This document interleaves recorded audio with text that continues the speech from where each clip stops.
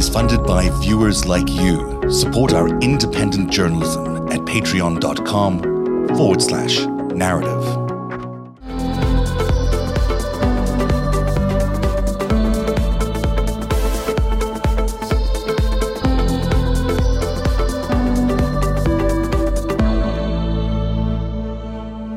Alison, tell us about Mitch in Kentucky. So. You've got these spreadsheets in front of us, and I don't know which one to go to first. But overall, what was your big finding? Okay, so first of all, I didn't actually start just with Kentucky. I started with Lindsay and with a lot of other people, but I kept getting drawn back to Kentucky. And the first thing that I noticed with the Kentucky numbers that stood out was the large, very significant portion of Dems and Democrats that were voting Republican. And that was the first thing that struck me. So this is actually one of my original spreadsheets. And what I actually did is the percentage of Republican votes Mitch got, where it's highlighted in yellow there, I actually sorted it to say, okay, where did he get the biggest portion of Republican votes versus registered Republicans? So, for example, if you had like 1,000 registered Republicans, Mitch got 2,337 of them really? in Breathitt. Yeah. Wow. So it was overwhelming. One other thing I will tell you that struck me about that too. So that definitely caught my eye at first. But when I actually sorted this list, there's 120 counties in Kentucky. And of those 120 counties, only 20% of them use ES&S machines. Kentucky is one of the states that uses different machines in different counties. Voting machines. Voting machines. Right. So what it is like, it's harder to see anything with the South Carolina election results, for example, because every single county uses the same voting machine. But what popped out was the top 6 counties out of 120 where Mitch got the biggest proportional vote or the biggest proportion of Republicans compared to registered Republicans were all the same voting machine. And I thought that was a little bit strange. That really is interesting. But just to let's separate these two issues, because there's the registration issue. There's the how did the Republicans get the 233% of the registered voters? That seems to be outrageous. Like, how on earth did they discover so many registered voters? That was what I was wondering. So all of this was just me asking these questions. And the first thing I did was I did a thread that people are probably maybe familiar with my Kentucky threads. If you haven't seen them, I hope you will take a look, and I'll repost them tonight. But the first one I did in November wasn't as overwhelming, but I was basically saying, how did he get all of these Republican votes when there weren't registered Republicans? And I had somebody kind of come on pretty high profile and say, well, if you just took some time to look at the history in Kentucky. And that set me, I accepted it as a challenge and set me onto a new research. Because some people are arguing that in Kentucky, it's common for there to be Democrats who are still registered as Republicans because of their ancestral sort of registrations. If you're a Republican household, you're always a Republican household, even though you might vote for Democrats. Is that true? Is that actually what happens in there in Kentucky? Well, I mean, that's what I hear. I mean, to me, the numbers didn't really support that at all. And what I did find was that there's 2 counties that I started to then focus on, which is Elliott County and Wolfe County, where in the prior 6 elections that Mitch McConnell had, so he's been in the Senate since the 80s. Yeah, in every other election, he had never won in Elliott or in Wolfe County, never ever. And not only did he win, he won overwhelmingly. It was a 2-to-1 kind of result. Right. He doubled his vote count. So this is kind of helpful. I guess it's not the same one you were talking about there. No, this is new information that I just put together recently. Okay. And I think it's just so interesting because in 84, this is actually looking at, I think this one was Elliott. This is the whole state. Yeah, I think this is the whole state. So this is the whole state. And in 1984, he has 644,000 votes. He went down in 1990. He came back up in 96, but still wasn't performing that much better than 84. Only slightly better in 2002. A little, definitely a bump in 2008. In 2014, he goes down again. And then to me, it's still astounding to go from 806 votes to 1.2 million. It is ridiculous. I mean, he's one of the least popular politicians in the country. And I understand there was a huge turnout, but is one of the least popular politicians in the country. That graph, though, the bump on those years is because it's a presidential. Right. True. Right. But then again, if you look back, there's other presidential years amongst that where he didn't get anywhere near that dramatic of a change. No, I don't. I mean, that's the thing. Yeah, we don't know for sure because we got to audit this. It's not the number of votes; it's the percentage change that you have to look at, because there's obviously more people voting in a presidential election year than not. Right. Just in general. Exactly. Yeah, you're right. And like in Elliott and Wolf counties, the two counties where Mitch never won before. In Elliott County, do you have that? I don't think I have that. It's I've been the looking for third one in. I don't have all of them. I only have some. So gotcha. Okay. No. So what he actually did was he went from in 2014. He went from getting 898 votes to 1,958 votes. There you go. Yes. Okay. But look at that increase in votes to 118%. That. Where we're looking again? Sorry, it's a one. So on the Elliott County portion where it says increase in votes, if you go down the column to 2020, you see that, to your point, Greg, about the percentages, it's like he increased his vote count by 118%. That's bullshit right there. There's no way that's a real number.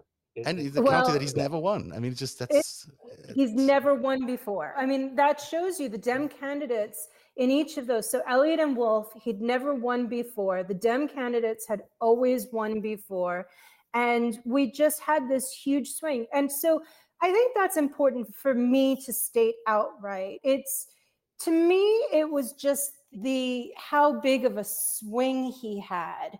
It's not that I will not sit here and say that I can't believe that Mitch won. I can't believe that Mitch won by the portion that the percentage points that he won by. That's where I struggle. I can't believe he increased his vote count so significantly. Those are the things that I'm saying. And the reality is that I just kept seeing lots of other things that raised questions. And my feeling is that there's nobody who can actually answer my questions without an independent investigation and audit going on. That's the problem. Well, and we know how those go down these days. It's clearly because you have a Democratic upswing, and you had such a huge upswing to try and get rid of Trump, that it's possible that a lot of Republicans did show up. I mean, it is possible that they could have done that. However, it doesn't seem very likely. To me, it seems like they were just trying to match up. It seems that if there was someone messing with the totals, which is what could be the outcome of any audit, it would require them responding to the anticipated upswing of Democratic voters who are showing up to get rid of Trump. And that would be the reason for them to go to such extent. So in previous years, it might have been, I only have to jump up by 2% or fudge the numbers a little bit.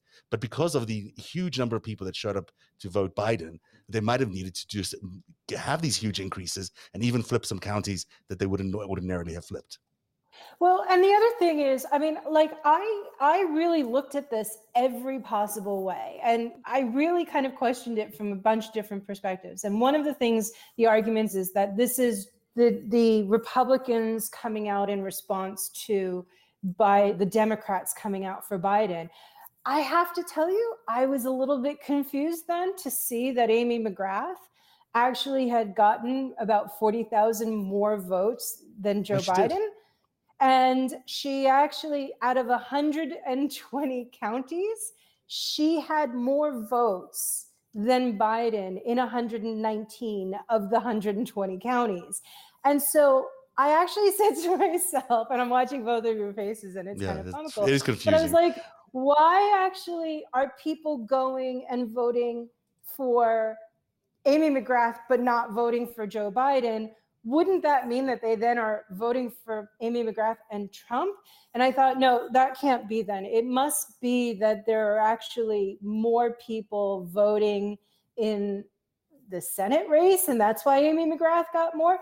No, there's actually, and this is fascinating to me, I went back and I looked, and I'm going to pull up the numbers for a second here. But what it was is that every year there was, in 2018, 25,687 more people voted in the presidential election than in the Senate election, in the Senate race. So they go in, they vote for the president, they couldn't care about the rest, and they leave it blank. 25,000 people in 2008, which was the presidential election. Yeah. In 2016, in a presidential election with Hillary, 20,684 voted for the president and not for in the Senate race. And in 2020, 550.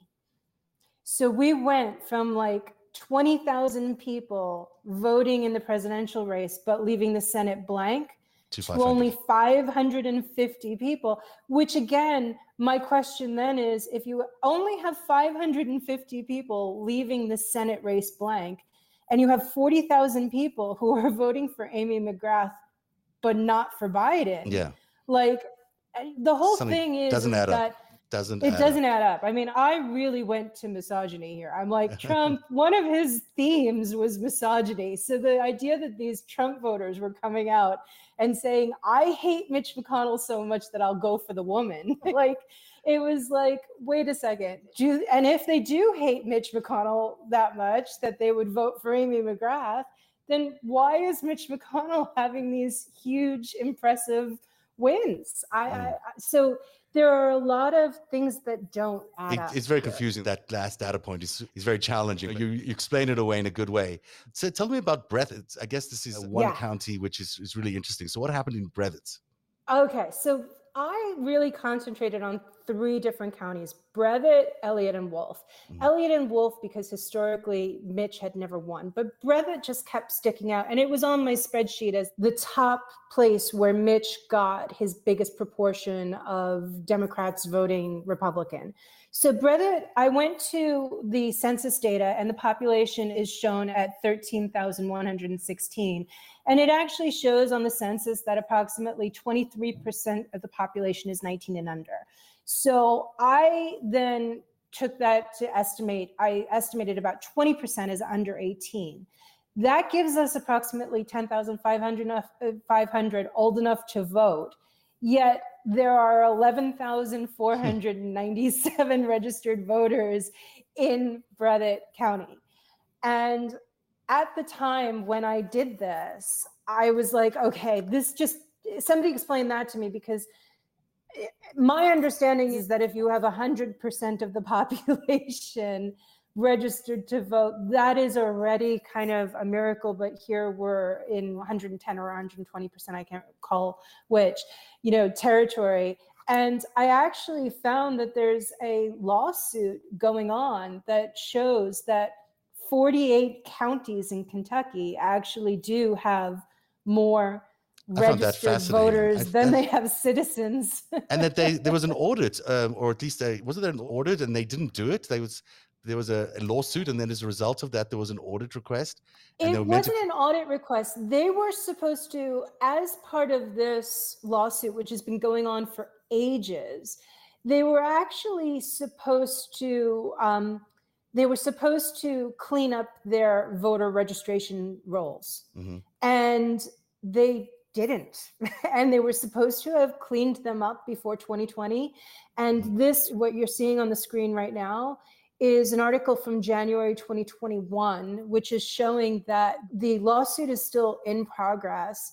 And the court had to, I don't know if it's reinforce or extend their court order to force Kentucky to clean up their registration rolls because they just didn't do it before 2020.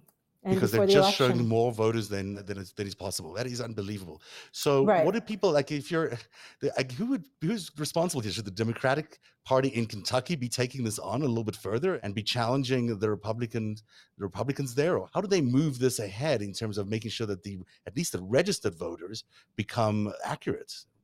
Well, I mean, and this is part of what the voter discussions are right now. I mean, the latest, which is Joe Manchin, the person who has almost as much power as Mitch McConnell these days. Joe Manchin is saying, hey, look, we'll at least get some things in place where you can clean up the voter registration rolls and you have to use ID. Mitch McConnell has said, yeah, no, we don't agree with that. So it's really, I don't actually think that we should even just leave it to the Democrats in Kentucky. I actually want to know why the Democrats and the DNC are not pushing for investigations and audits into the statistical anomalies that I'm seeing. Because it's going to open up a crazy Kentucky. Can of worms if everyone is accusing everybody else of fraud in every state. I mean, it seems logical in some regards, but it's also like, oh my gosh, can you imagine? They have to stop chaos? Backing away from the fight. They have to, because we talked at the top of the show about Biden going and meeting with Putin. The thing that I liked about it was that he's finally confronting the fight. And the reality is that nobody is checking Mitch McConnell. Nobody is willing to take him on. And I think until we do that, they're going to just continue. And with all of the screaming that there is from the Republican Party about audits, I have yet to hear them say, let's audit Kentucky, let's audit Texas, let's audit South Carolina. No, they're only willing to audit the areas where the GOP lost. Certainly a good tool. It's a good weapon. They should use it if they need to. And it seems these days that it's important to consider using, at least threaten to use, against McConnell and everybody else. What do you think, Greg? What do you think of all of this stuff? I mean, the data is what the data is. I mean, you try to think, okay, first of all, other things that support the data is if we believe that Trump and the Republicans do the projection thing where they accuse the other side of what they're guilty of. Yeah. The fact that they're doing these bullshit audits right now is a way to, in theory, muffle and blunt any sort of audit that might come out of this. So if the Democrats were to say, Allison, as you alluded to, let's go do this in Kentucky, then everyone's just going to throw up their hands and say, oh, come on, blah, blah, blah, blah, blah, right? So that's one thing. And the issue here isn't that anybody's saying this is some global conspiracy because of the machines and we don't fucking know. All we know is that the data looks weird. Statistically, it's weird. So if there's an explanation for it, we need to know what it is, just for our own curiosity's sake. Maybe Amy McGrath is a candidate people don't like. Maybe people registered as Democrats in Kentucky because their grandpa did, and they just vote for Mitch McConnell every time. Maybe Fox News did its thing. Maybe people went to the ballot box and they voted for Biden and then all Republicans down the line. Who the hell knows? None of those things I don't think square with what you said, actually. But the fact is we need to know, because in order for democracy to function, we have to have democracy functioning. Yeah. We have to have the people that are voted for serving. Every vote has to count, and if that's what's happening, then appease it. Then show us, and we'll shut up. Fine. Yeah. It would be my thing. I think you're absolutely right. And also one last thing about your investigation, which I think is worth erasing here, is about those machines and what's going on in Arizona, because the Arizona audit is happening in a specific county, which is the only county in the state to use this one voting machine that's in question. I don't remember the name, the ES&S Dominion machine. Oh yeah, they use Dominion, so they use Dominion. So what it is that ES&S, which is the company that kind of came up in my investigation, is in every county in Arizona except for Maricopa County, where they're currently auditing, uses Dominion machines, which now it's come out in the last couple of days from the Secretary of State they have to throw them out. They've all been decommissioned because of the fraud. So because of this investigation, all these machines are now being thrown out. So the likelihood that they'll go to Dominion again, probably not likely, because they'll probably go to the standard machines that they use now in Arizona, which is ES&S. So that could be a whole other reason why this investigation has been happening, or this audit has been happening, is to get rid of these machines. And this is the thing with all of you talk about, Greg, the lawsuits with Dominion, with all of the projection that comes out of the Republicans' mouths, I've never heard them mention ES&S, who is the largest machine vendor in the country. And they have over 40 states that their machines are in. The problem is that we have actually outsourced our elections to 3 private companies. And Dominion is one of those. And that's who Republicans are talking about, but they're not mentioning the other 2 companies. Which is really interesting.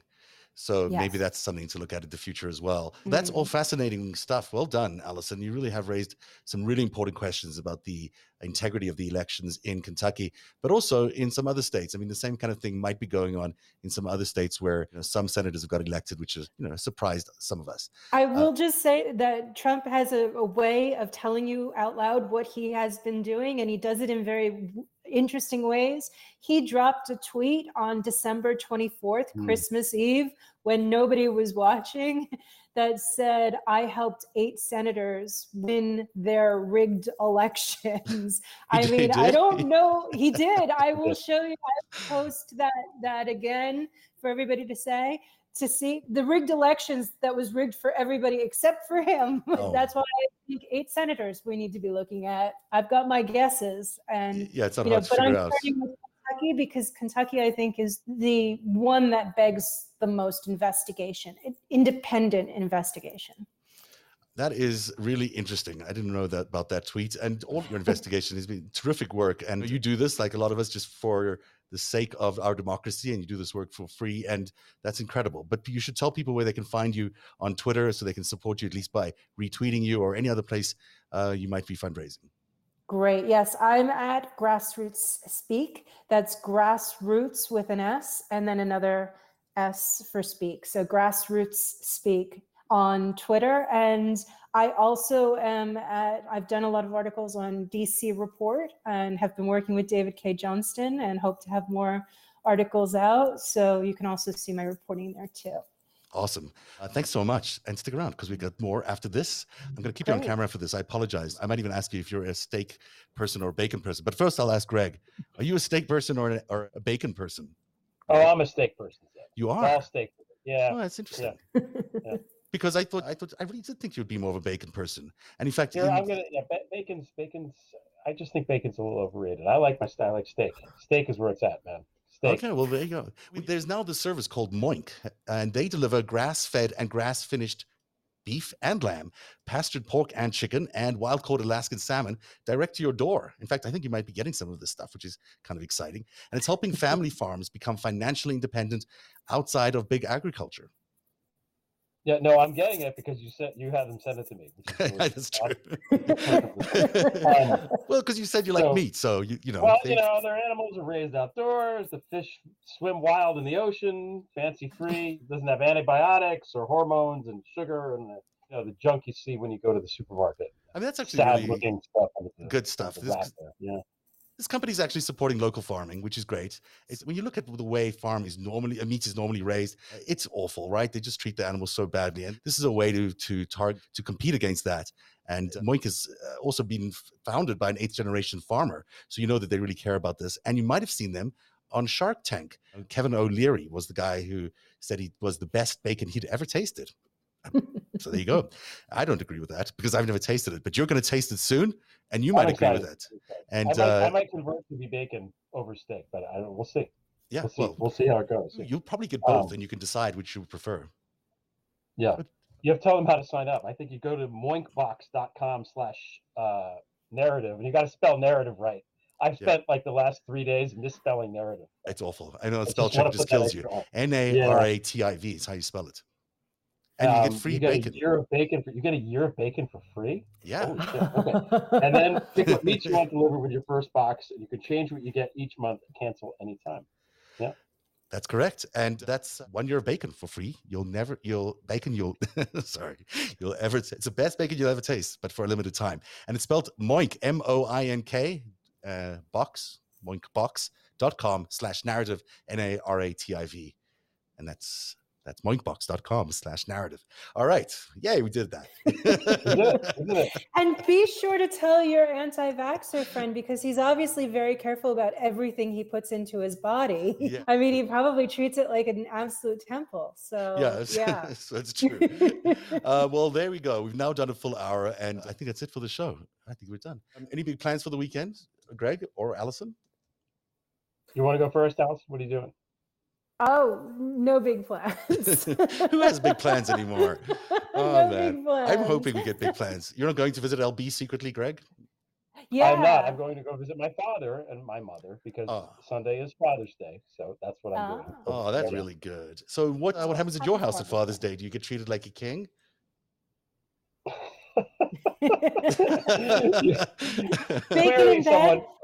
Clearly you do not have kids, you know. No, I'm just kidding. We'll see. Often I make them play cornhole with me and we barbecue, but we are going to my parents for this one, so it'll be good.